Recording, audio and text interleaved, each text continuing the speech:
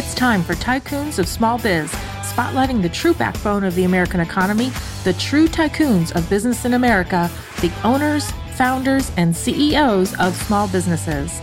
The show's hosts, Austin Peterson and Landon Mance, are registered representatives of Lincoln Financial Advisors Corporation, a broker-dealer member SIPC, and registered investment advisor. The views expressed by your hosts, Austin and Landon, are not necessarily the views of Lincoln Financial Advisors. Let's lean in as Austin and Landon connect with this week's Tycoons. Good afternoon, Tycoons, and welcome to today's episode of Tycoons of Small Biz. I'm your host, Austin Peterson. My co-host, Landon Mance, is here with me today, and we are excited to have in studio today Ryan Weissmueller of Fintrepid Solutions here in Scottsdale. Ryan, thanks for being here. Thanks for having me.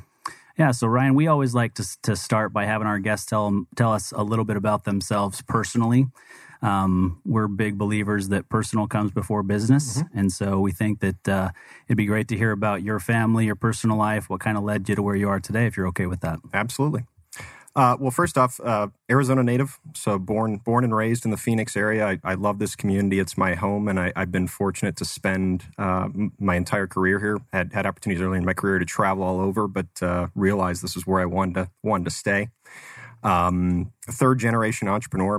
My grandfather and father both watched them, grow and evolve their own businesses. So that connection to the entrepreneurial community has always been something very close to the heart. I have two kids, and in fact, 13 days from now, my oldest, my daughter, gets her driver's permit. So that's probably the biggest stress in my life right now. Should be.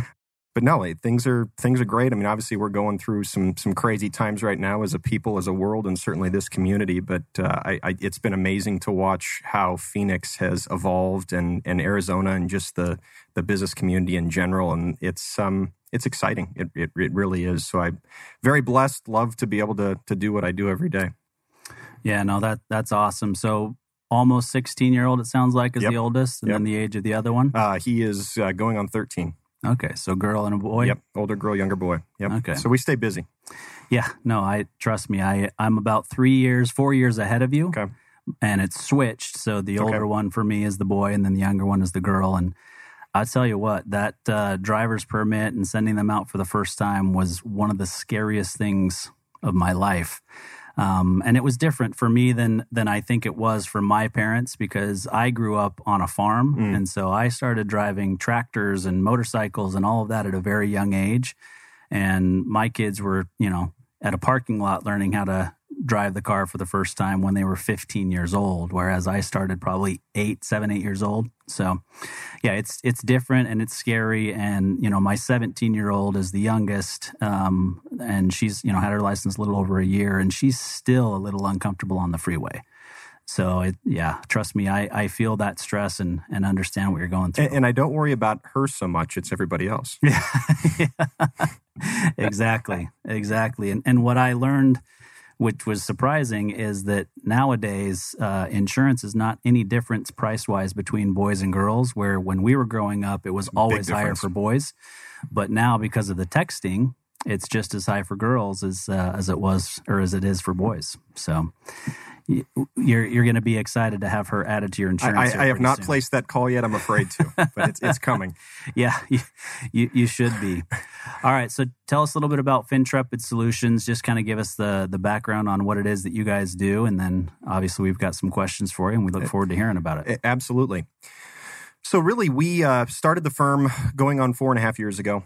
Honestly, was at a point in my career, just to give you a little of the background, where I had left my prior role and wasn't exactly sure what I wanted to do, and had a couple calls of company A, can you come help us with this? Company B, can you come help us with this? And that's really what got me thinking. I didn't necessarily have plans of starting the firm, but it sort of happened a little bit organically, and we've evolved. And so really where we fit in the ecosystem is our client is that small and mid-sized, mostly 90% of them are founder-led entrepreneurial businesses.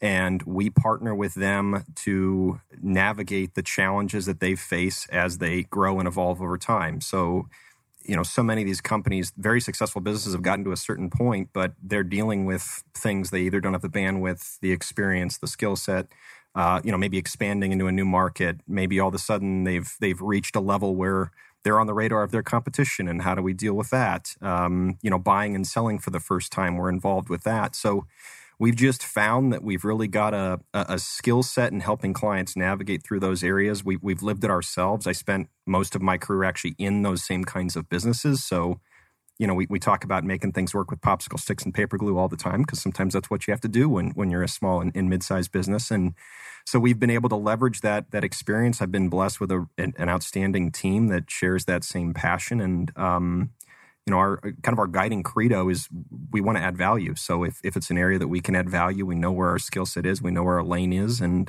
it's been a fun ride. It really has. Yeah.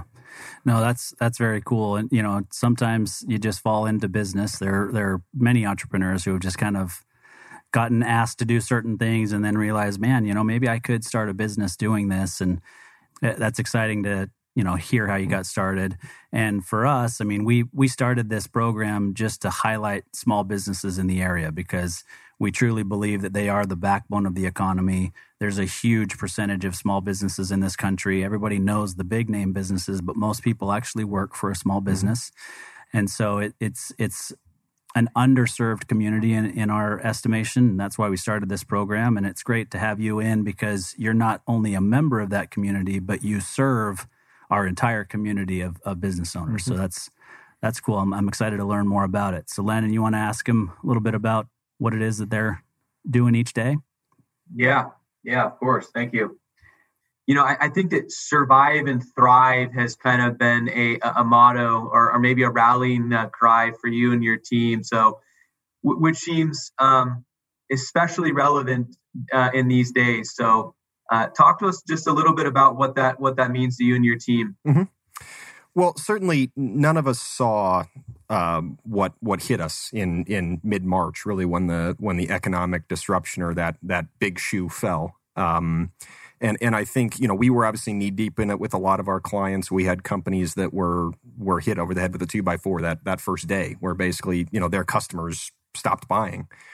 And certainly the tendency was originally it was, okay, how do we just navigate, get to the next day, get to the next week, et cetera. And I think once that initial, maybe panic's not the right word, but just shock, once that initial shock set in, the thing we saw with so many companies out there and we've lived, I mean, I remember the Great Recession. I dealt with some different, collapses in different areas over the years. My partner had as well.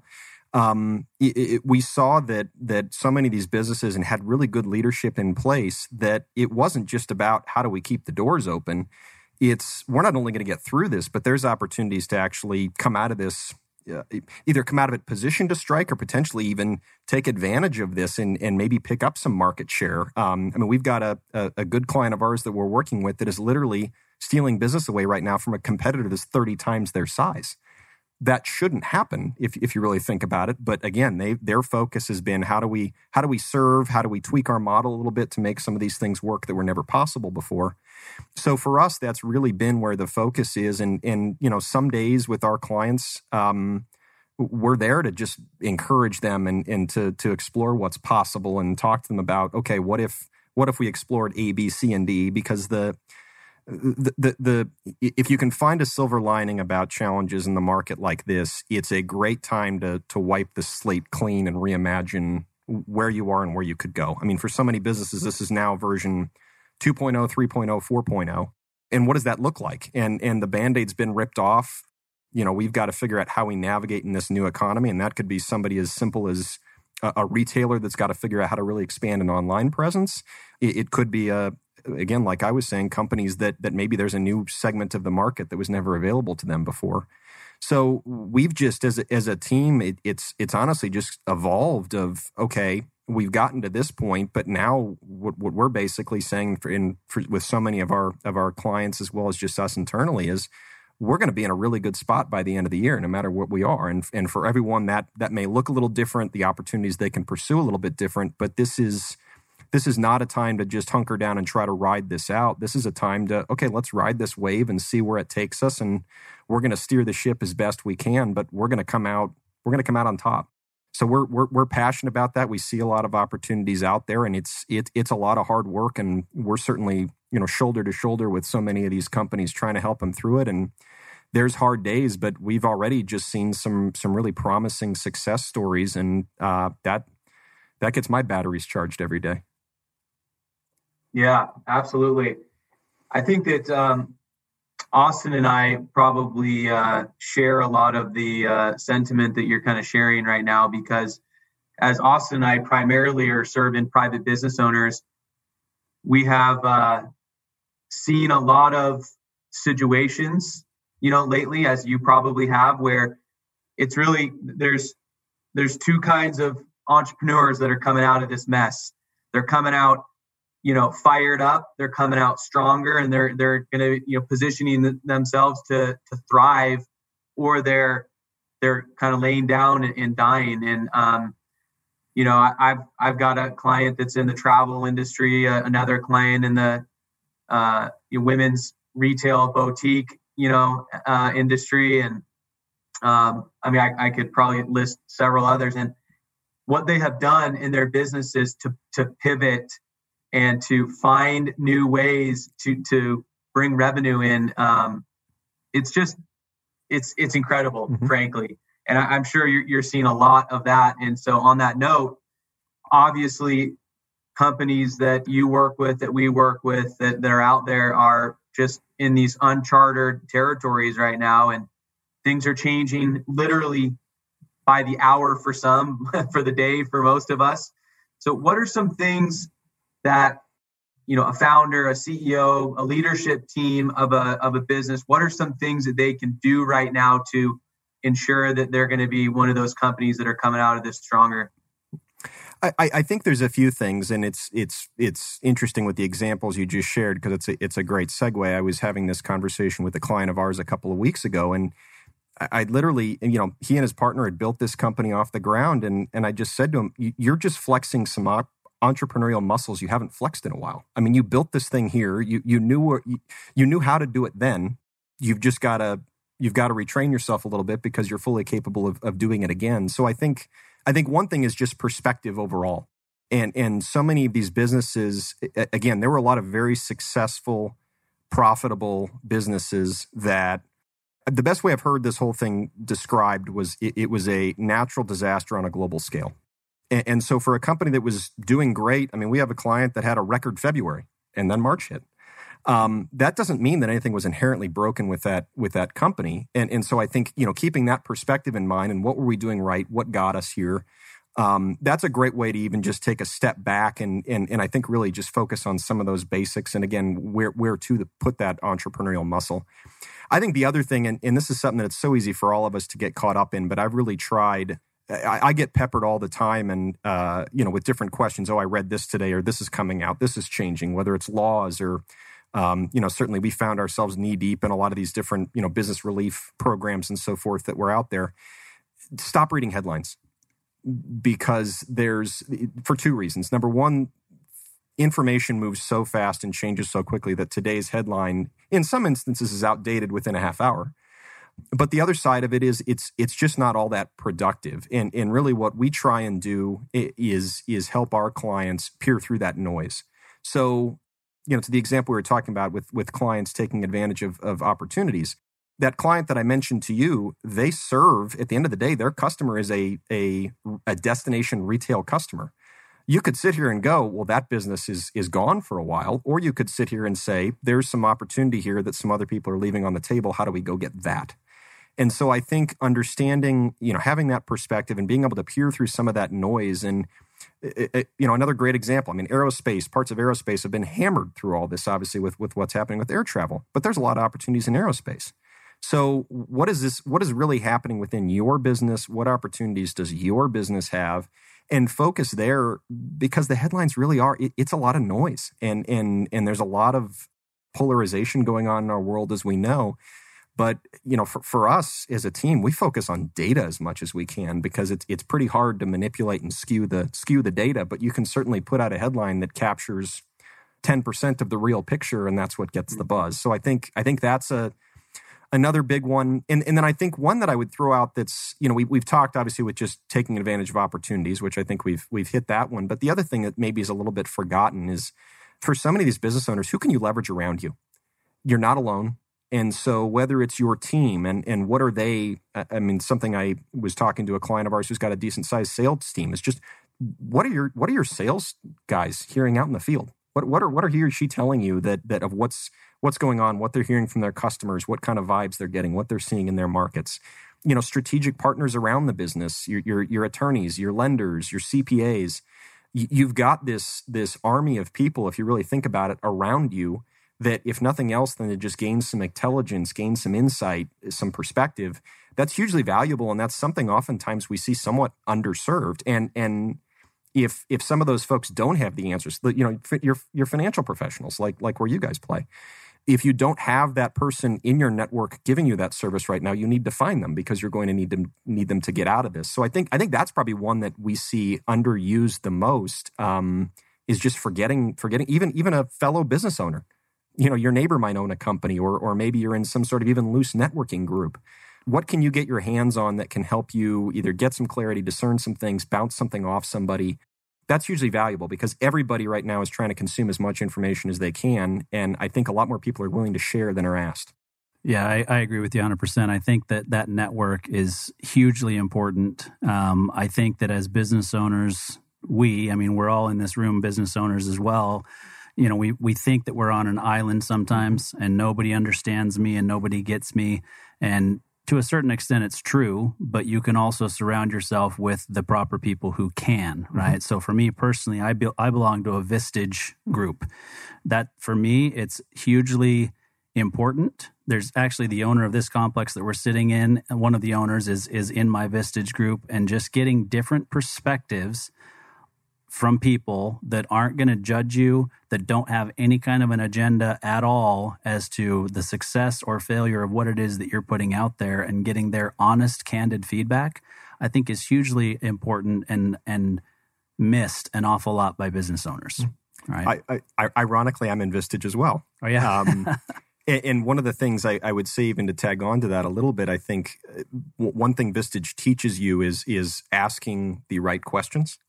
And I think that's an important piece of it too, is understand what you're asking for. Don't just ask for help. It's, I need help solving X or Y.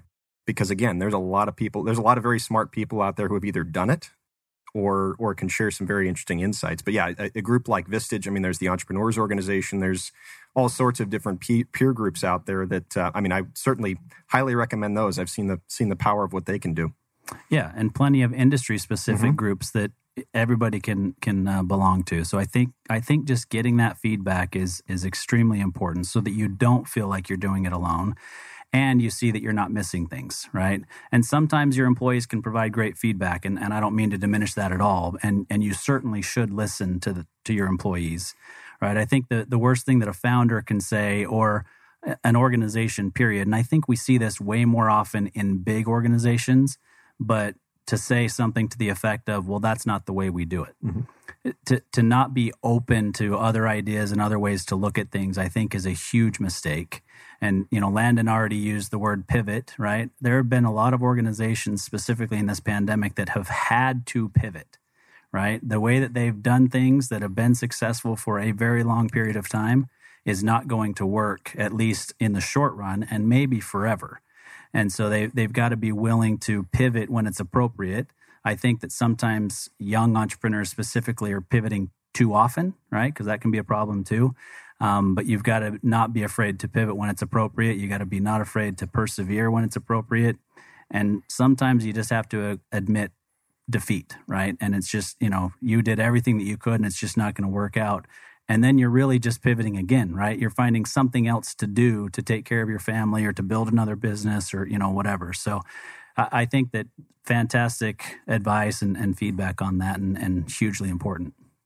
So specific to COVID, if you want, or just overall, let's talk about some challenges that you see from business owners today, things that they're dealing with or ongoing that you see and that you guys help entrepreneurs with. Sure. I think one of the things that certainly COVID has brought things more to light is and I talked about, a business that was very, we had a client that came to us in, I think, April. And she had told me, we've had a very successful business. We've been very profitable. We've never had to worry about cash. And now I do. And so I think for a lot of companies out there, and it's a good, at some point it's going to be a very valuable postmortem because it's hard to do when you're right in the thick of it. But I think a lot of companies are realizing some chinks in the armor, some weaknesses, some things that maybe were never brought to light. And certainly when, we've been in the benefit of the longest economic growth period this country's ever seen, that can mask over some things, I think is one. I think you brought up the psyche of the entrepreneur, and I think there's a lot of entrepreneurs that are out there beating themselves up right now. And you don't have it all figured out. None of us ever do. Warren Buffett doesn't have it all figured out. Jamie Dimon doesn't have it all figured out.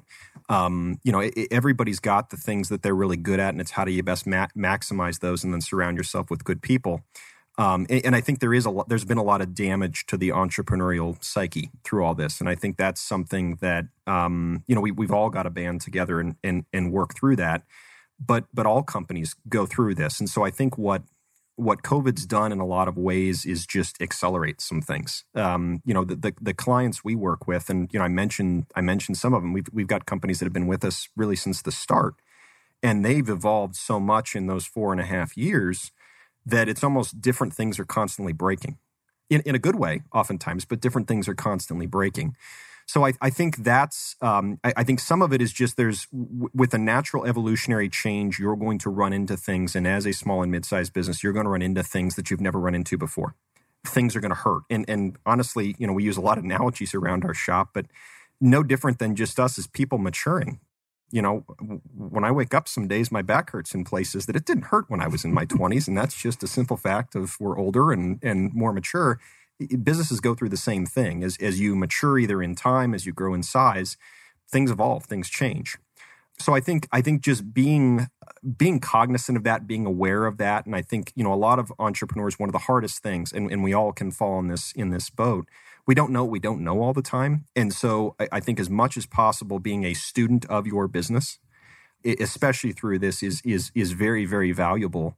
Because it is, and there are some core fundamentals that you have to make sure you have in place. And are you really, was your growth the last year because the economy was so great or because your sales force really figured out how to connect to the customer? You're going to know the answer to that right now. And so I think just learning as much as you can, being a sponge, those are probably the biggest things. And then there's just some fear out there in the market. I think one of the hardest things we're dealing with is just the unknown. Nobody are things going to shut down again? What if a vaccine doesn't work? What happens even for a lot of companies right now, just figuring out with their workforce? If school doesn't go back, what about your workforce and how long does this remote thing go and how does that work? So the uncertainty is very challenging, and I think that's something that's been a real struggle. But there are a lot of things that we all can control, and I think those are the only things we can focus on because we don't know if the government's going to shut something down tomorrow. We can plan what happens if they do and what happens if they don't. And I think that's the best thing we can do is just try to get out ahead of it and think about our options. And the ones who are thinking about that client I mentioned to you that is taking business away from a large competitor, we've literally got 5 or 6 different scenarios that we've mapped out. If this happens, we go here. If this happens, we go there. They're not worried about what that next step is because we've thought ahead. And I think that's a key too. Because I think a lot of businesses are realizing as well that they don't have the foresight they maybe thought they did. Yeah.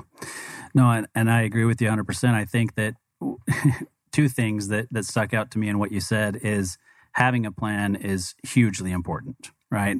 And it's important to write an actual business plan. It's important to tweak an actual business plan and to keep that up to date and then plan for eventualities, like you said, right?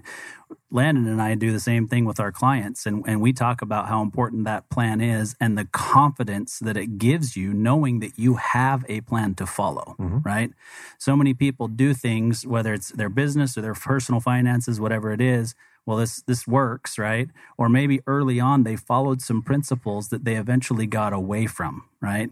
We'll say, for example, it worked so well I stopped doing it, right? Or I didn't need to do it anymore because we've never had a cash flow issue, right? We've never had to deal with collections. We don't have any accounts receivable. Everything done is cash. We're good. But it's these types of things that remind us that there are certain business principles that every business should follow and stay on top of all the time. Mm-hmm. So I think that's a great spot to take a quick break to hear a word from our sponsor, and we'll come back and talk to you some more. At Paylocity, we deliver more than our awesome product suite with crazy good reviews. We prioritize your success by covering you with a deep support system to back up our easy-to-use, innovative HR solutions. Everything we do is designed to support you in reaching your goals. Together, we tackle your day-to-day work so that you can spend more time building the culture you and your employees crave. For professionals who crave true partnership, Paylocity is the HR and payroll company that frees you from the tasks of today, so together we can spend more time focused on the promise of tomorrow. Let's go forward together. All right, Tycoons, we're back with Ryan Weissmueller with Fintrepid Solutions, and it's time to get into the nuts and bolts, which I always turn over to Landon because he's a nuts and bolts kind of guy. I don't even know what that means, but we'll roll with it. Yeah, so two questions here merged into one. Curious where the name Fintrepid Solutions came from, so maybe you could talk to us about that. And then also, I'm going to go out on a limb here and assume here that you're a process guy. So I want to hear about your process. I know our listeners will certainly get value from learning about your process and how you approach things. So if you can talk to us about those two things. Sure. That's a loaded question. So I'll give you the conscious answer on the name and then the subconscious answer because it took me a while to figure this out. But, as I mentioned, I didn't necessarily have these grand plans for years to start a firm. And I actually, taking my own advice, I leveraged some folks around me as I was thinking about this and kind of getting input and even trying to get some insight on branding and having never actually built a business myself. And one of the great things that someone shared with me was really thinking about the words that you want to be associated with, and one of them, and it's one of our taglines is "Grow boldly," and I came up with that very early on. And bold, synonym of bold is intrepid. The challenging part that we live in this business world out there and the global internet economy is that URLs are not as easy to find as you would think. So given that certainly the financial side of the world is at least a foundational piece to what we do, threw an F in front of it, created our own word and go from there. But the funnier part of the story is, I know, Austin, you were talking about the personal side of it. So I remember in college, a very good friend of mine, there was a company at the time in Phoenix called Finova. And the CEO of that was kind of a legend financially in the Valley. This was going back many years ago. And my friend and I decided one day we were going to start a business. We thought Finova was a very cool name. So we were kicking around all sorts of other cool names that started with an F that we could throw it in front of. And so I think that seed had probably been planted a long, long time ago. And then the reality of what I could get on GoDaddy hit as well. And those two things merged. And here we are. And now the name's not so foreign to everyone. So I guess it's stuck at this point. That's an interesting way to come up with a name. Yeah. A story offline. But yeah, I just went through a full rebrand in my own individual practice. And I'm very aware of those challenges coming up with the name and the meaning and the tagline and the URL and trying to package it all together. You think it's an easy thing to do. Like, oh yeah, we'll just come up with a name. It took me like 6 months to pick a new name. I mean, literally 6 months. So anyway, cool story. But tell us about your process. How do you, when you meet with a prospective client or new client, just walk us through kind of your process and how you're, getting people on board and how you're kind of serving your clients on an ongoing basis. The interesting thing about our business, and we are highly focused on customization. So we're firm believers. Every business is unique. Their culture, their climate, what they do, how they do it. That the one size fits all doesn't work. And the great thing about that is obviously we're able to provide, really good service to meet them where they are and where they're trying to go. The challenge with that is how do you get your arms around that? And I think that was something that we've certainly evolved over time. And I would tell you in the early days, it's night and day what we've been able to evolve to handle that much better. Because at the end of the day, and in case you haven't noticed, I use analogies a lot. I almost feel like we're asked to come in and work on a partially built custom home. We don't know how good the foundation is. We don't know if the owner's going to change their mind on the color of cabinets they want. We don't necessarily always have access to the architectural drawings. So how do you work through that? How do you solve that going forward? And again, with that mantra of value and being there to provide solutions for our clients.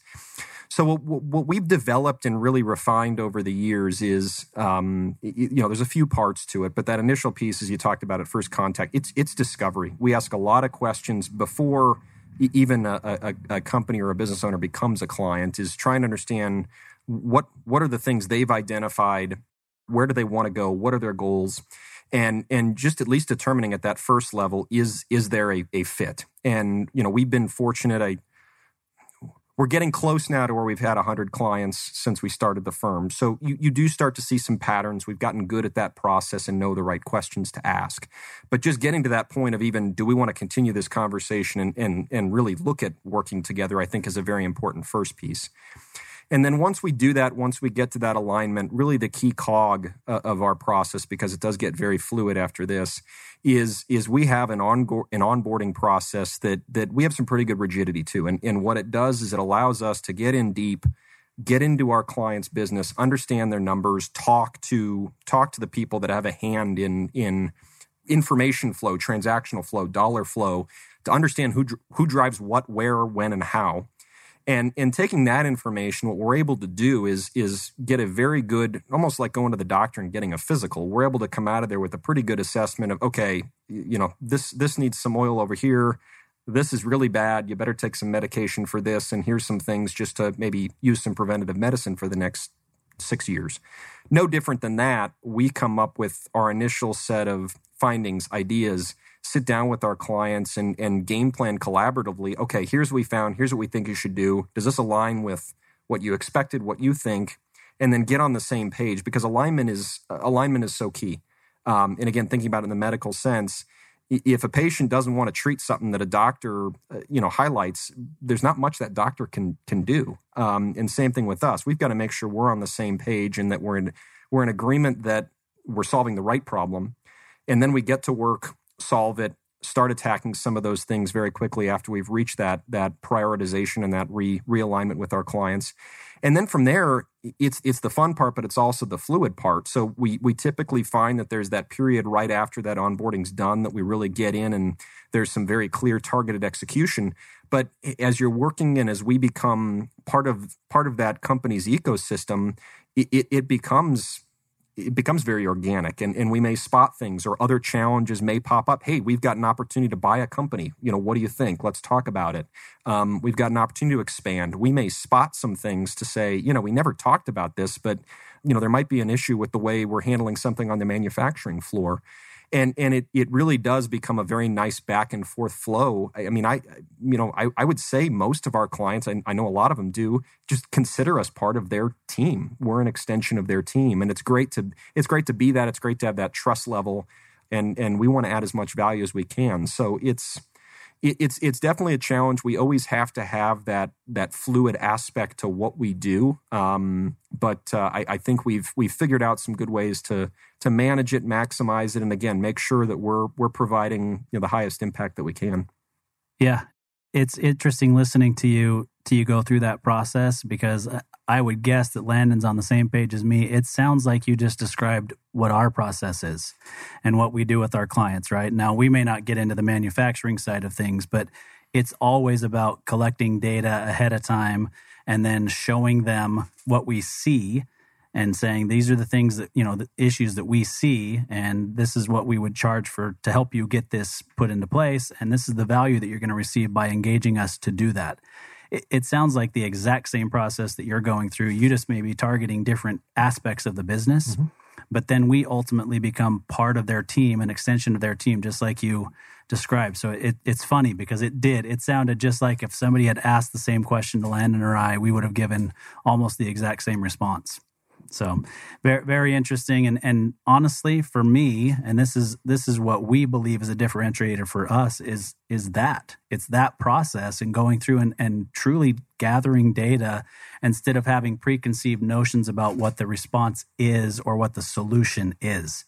And so many people that do what we do have a preconceived solution. And I'm sure that you run up against it in competitors, that you're dealing with, where they think that it's just about making sure that their finances are in order or the books are kept clean or, all those sorts of things, when there's so much more to what you do and so much more to what we do. So it's interesting, the parallels. We probably, speaking of strategic partnerships, we probably should talk more about something like that in the future. There you go. Well, the interesting thing too is you talked about, certainly competitors, but even a lot of times the business owner themselves doesn't necessarily realize. And so, again, use another analogy, my elbow hurts. That might be what the business owner is saying, but why? And it could be, maybe it's nerve damage. Maybe you just slept funny and bumped your elbow in your sleep last night. But it's important to understand that reason before you try to go fix it. And I think that's sometimes, there's a danger in all of us to self-diagnose.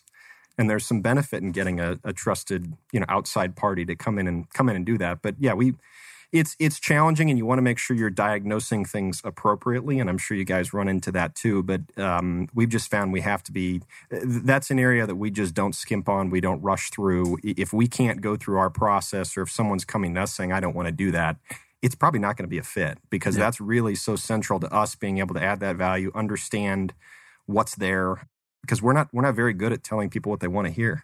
Yeah. We're there to leverage our experience.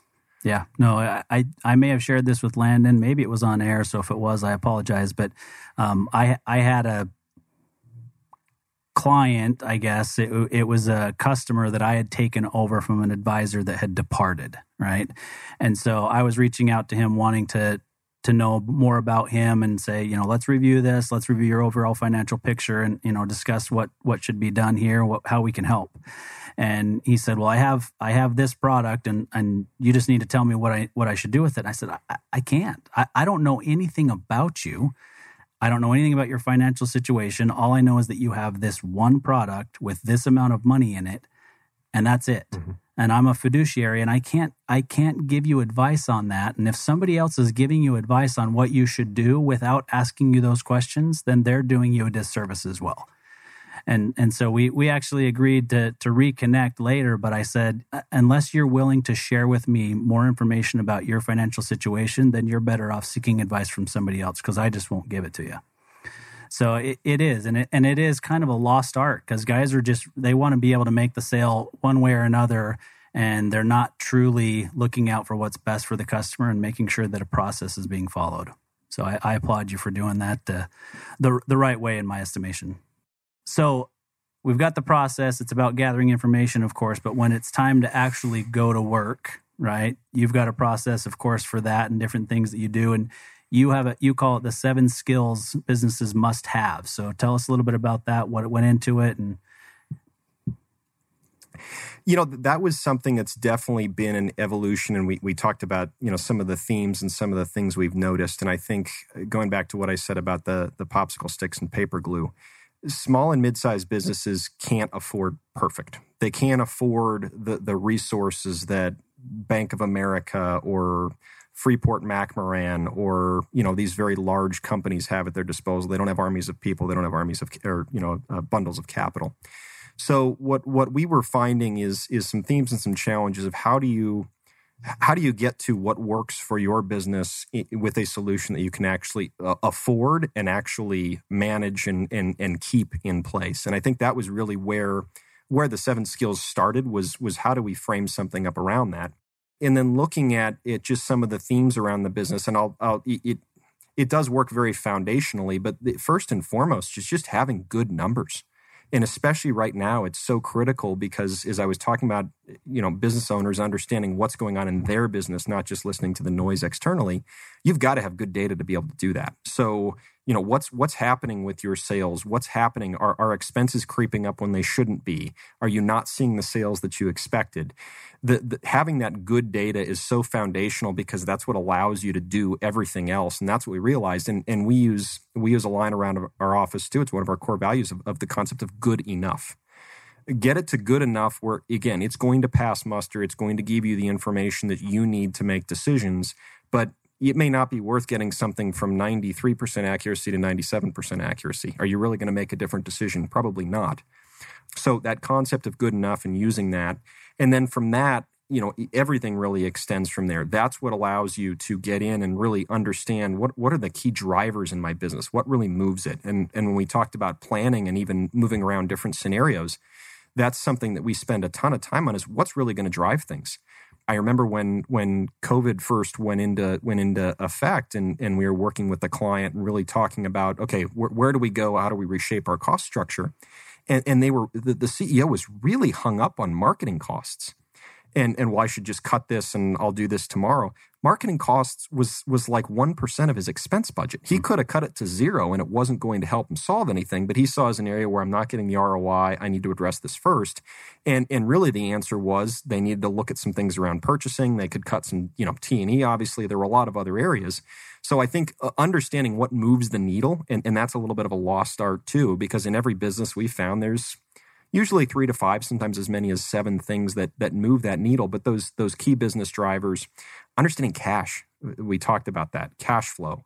It's overused. Cash is king. I'm not a fan of throwing those kinds of things out, but we are seeing in this day and age and this time we're in, cash is everything, because a business that doesn't have cash right now is probably not going to make it because you're probably not going to get it from somewhere externally. Yeah. So understanding that cash within your business, understanding the different parts of your business. And, we see this a lot and run into it. I'll give you and a lot of this did come out of examples. We had a manufacturing company we were working with, and they basically had 3 lines of business.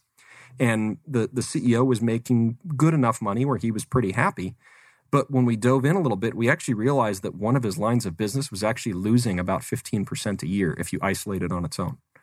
So he slashed that business, eventually, took some time, slashed that business, had fewer headcount, less headaches, and made more money the next year. Yep. But just looking at very surface level, never would have spotted that. We talked about that, just planning. And I think that's one key. And again, if you don't have that foundation, if you don't understand those business drivers, if you don't know the risks within your business and how a lot of companies right now are rethinking how they're going to deal with shocks in the future. A lot of them are keeping more cash on hand. I'm sure in you guys' world, a lot of your clients are wanting to sit on a little more cash right now than maybe they would, a year ago. So how do you withstand risk? What does that look like? What risks am I insuring myself against? And what risks am I basically self-funding? Meaning I need to make sure I have the cash on hand to pay my people if we can't, open my manufacturing floor for a month.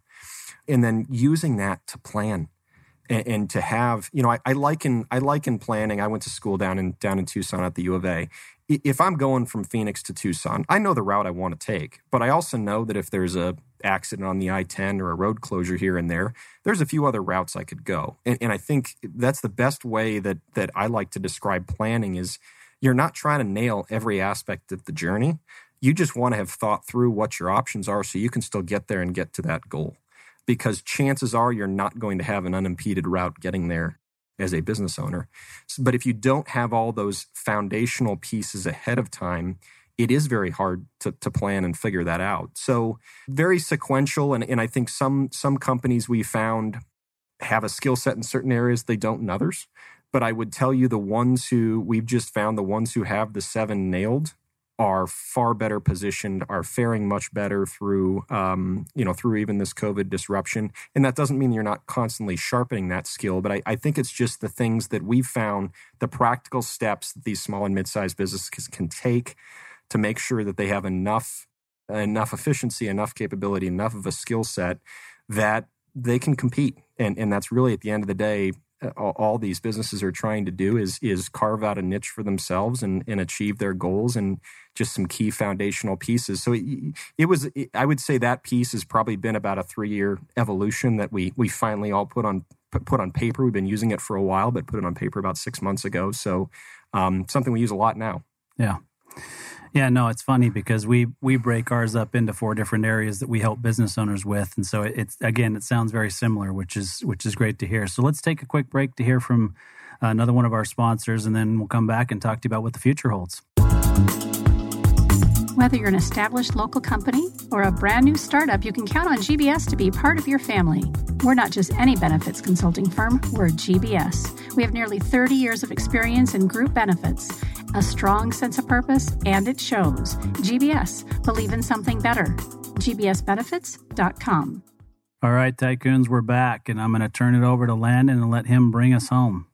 Yeah, it's my favorite time of the show when we've gotten some great information from our guests, but we've just got a little bit of extra time, which allows me to ask some, we'll call them unplanned questions. So before we hear a little bit about what's next for your firm, definitely excited to hear about that.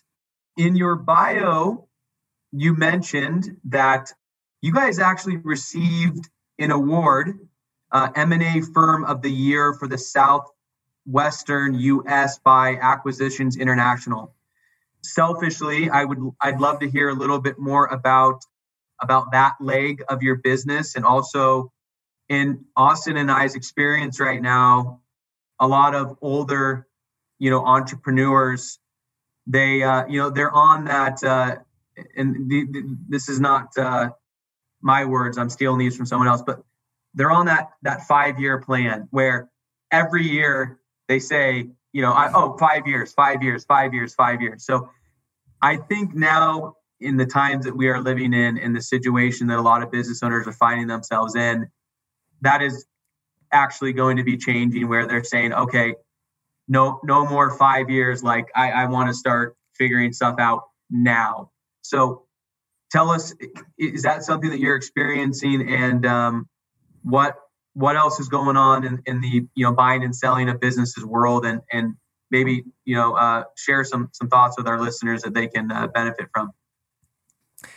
Well, I appreciate you bringing that up. The award, candidly, was a complete surprise, and even the M&A side of what we do. So my partner Nick and I, who Nick's been with me since almost the beginning, and we both had a background doing a lot of buying and selling in our careers.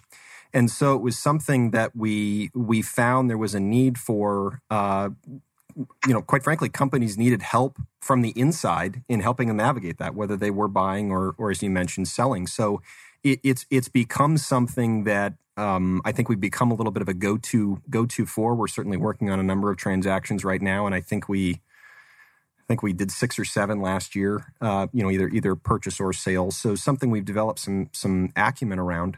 It's interesting. It's a theme, and I actually see it in a couple of different ways. So we've got companies that we're working with right now, and I think this is something I'd actually challenge a lot of business owners to explore as an option.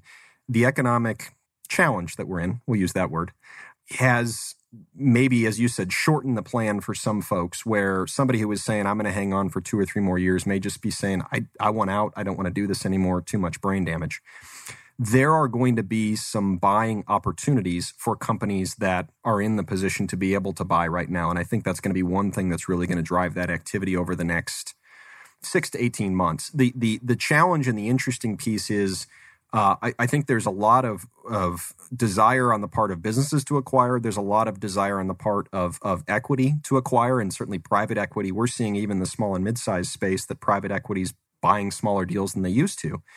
But what is the challenge right now is the bank financing is not necessarily there. So we've seen some deals get stretched out. We've seen some deals delayed. We've seen some deals put on hold. But I expect that to continue, and I think there's going to be, smaller companies are going to be buying smaller mom and pops and picking that up. I think there's still good opportunities for other businesses to potentially position them to sell. We had a client that actually sold in May that wasn't all that impacted by what happened and still, got a good value. And believe me, that buyer kicked the tires in that company like nobody's business a little more thoroughly than maybe pre-COVID. But there's still going to be those opportunities out there. I think the thing that's going to be very, very interesting is just seeing where it's uncertain right now. And I am very bullish on on the M&A side of things over the next 5 years, because I do think there's going to be a lot of activity. There's just a lot of specifically uncertainty around a transaction right now and just what that looks like, and even getting insurance for transactions right now. There's a lot of unknowns that I think you're going to see a lot of pent-up demand that let's just say, for example, I know everybody talks about it, if there's a viable vaccine and that's what all of a sudden calms a lot of at least the psychology out there, I think you could see a wave of acquisitions really kick in because the market's right. And the thing we have to remember too, like I told you with some of the companies out there that were in really good position in February, there's a lot of companies that are still quite healthy. They got impacted by what happened. They're not irreparably broken. So I think that's a trend that we expect to continue, and I think it's going to be an area that continues to be an impactful part of our business, is helping our clients navigate through that process, whether they're trying to buy or sell. Yeah, absolutely. And I'm sure if there's any private equity groups listening, that they're going to be excited to hear those words of there's going to be a lot more opportunities in the near future here. And I certainly agree with you. I think that will be the case. As I listen to a lot of the private equity groups and their thoughts right now, what I've gathered is that there's a lot of money out there right now. They call it dry powder. I think they're saying $1 trillion or $2 trillion of essentially money that's sitting on the sidelines as these groups are looking for investment opportunities, but there's just not enough of them. And that probably leads into that comment that you just made about now they're having to go down market a little bit and look for these smaller deals, which is cool and exciting for smaller businesses that are maybe doing, $1 million to $5 million in EBITDA. Now they might be, shopped by private equity groups, which is cool and exciting. So I appreciate you mentioning that. The one word of caution too that I would throw out though is, and we've actually seen this in a couple instances, there are buyers out there lowballing. So as a business owner, especially if your business wasn't broken pre-COVID, just make sure you're not selling yourself short. Because that's out there, and I think you're going to see some buyers use COVID as a reason maybe to knock down some of those valuations. That we've had that conversation with one company of ours that they're potentially looking at selling for too little. It's happening out there. Yeah. Good advice. Absolutely. So as we're kind of coming to a close here, we want to make sure we leave at least a minute 90 seconds so that you can tell us and our listeners how to track you and your team down, but. Just talk to us for a couple of minutes here about what's next for your firm. Where are you guys going here? That's the $1 million question. Certainly what has happened with this current disruption is, I think we found that our skill set, while I guess I always knew it was applicable in a lot of different areas, we found ourselves adding value in some ways that maybe we weren't planning on 6 to 12 months ago. But to be honest, in a bit of taking my own advice, one of the things that I always challenge our customers with, when not everybody, but a lot of them come and say, we want to grow. And one of my first comments back is, okay, toward what end? And what do you want to grow? And so I think taking some of that own medicine, we've been fairly cautious in how we've grown. I consider myself very blessed to have the team that we do. That are passionate about that same mission, excellent at customer service, really care about our customers, that if we find some opportunities to continue to grow, we'll absolutely do it. But for me, at the end of the day, I love getting up and being able to have an impact and touch so many of these businesses. And we've got clients out there that they're not publicizing, nor are we, that they're clients of ours, that we see splashes here or there. That's what charges our batteries every day. At the end of the day, we want to keep doing what we've been doing. And I think the mission we set out and really that focus on value and carving out this niche has served us so well. It's certainly evolved, and I expect that evolution is going to continue. But we just want to, right now, help more companies survive and thrive. 3 years from now, I expect we're going to be doing the same thing. And I'm confident other opportunities are going to pop up, but we're going to be intentional because that's what we're telling all of our clients to do. So we'll see where it takes us. I'm excited. Yeah. Well, we're excited for you, and we'd love to have you back on the show in 6 or 12 months and hear about your progress and what you guys are up to. But there's going to be some people that are going to want to track you down. I'm pretty confident of that. I think you've dropped a lot of, value bombs here and a lot of great information that people are going to be able to take and apply into their business and really just to help to shift their mindset a little bit. So kudos to you and everything you've shared. So thank you. But just in closing here, what is the best way for people to track you guys down, to find you? Sure. Easiest way would be our website. So fintrepid.solutions.com, Intrepid with an F in front of it. That would be the best way. We actually do a couple of webinars a month. We started a webinar series through all this. So there's access to that. You can get access to LinkedIn. We've got a blog that we do. So we're trying to put out as much content as we can right now, but it's all there. Certainly, reach out. And the thing too that's nice about where we are is there's a lot of non-clients that will help at times too. So I'm always happy to be a resource. I'm passionate about this entrepreneurial community, but check out the website and certainly connect with me on LinkedIn. And I think since we started that almost 100 firms, I had actually heard of 4 of them before they became clients of ours. So I'm excited to see who else we don't know about that's doing really cool stuff right now. Yeah, that's awesome. And Landon and I have found the same thing actually with this radio program, is that it's given us access to business owners that we didn't previously know as well. And, I personally thought I had a great, finger on the pulse of the Phoenix business and business group, I guess. I'm losing my train of thought there, and then Landon in Las Vegas. But it does. I mean, having this LinkedIn network or Vistage or the radio program, whatever, it helps us to connect with more business owners and be able to serve them whether they hire us or not. Yeah. So it's awesome. Thank you so much for what you guys are doing. I think it's great. Yeah. Thanks for being here. We really appreciate it. Thanks a lot, Ryan. Appreciate you. Thanks. Take care.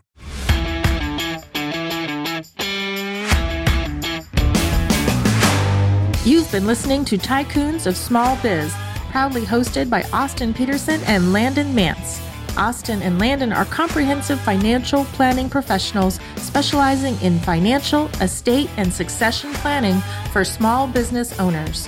Austin and Landon have offices in Scottsdale, Arizona, and Las Vegas, Nevada, and represent clients in 14 states throughout the country. Join Austin, Landon, and the featured Tycoons live every Tuesday at 1 p.m. right here on Business Radio X and your favorite podcast platform.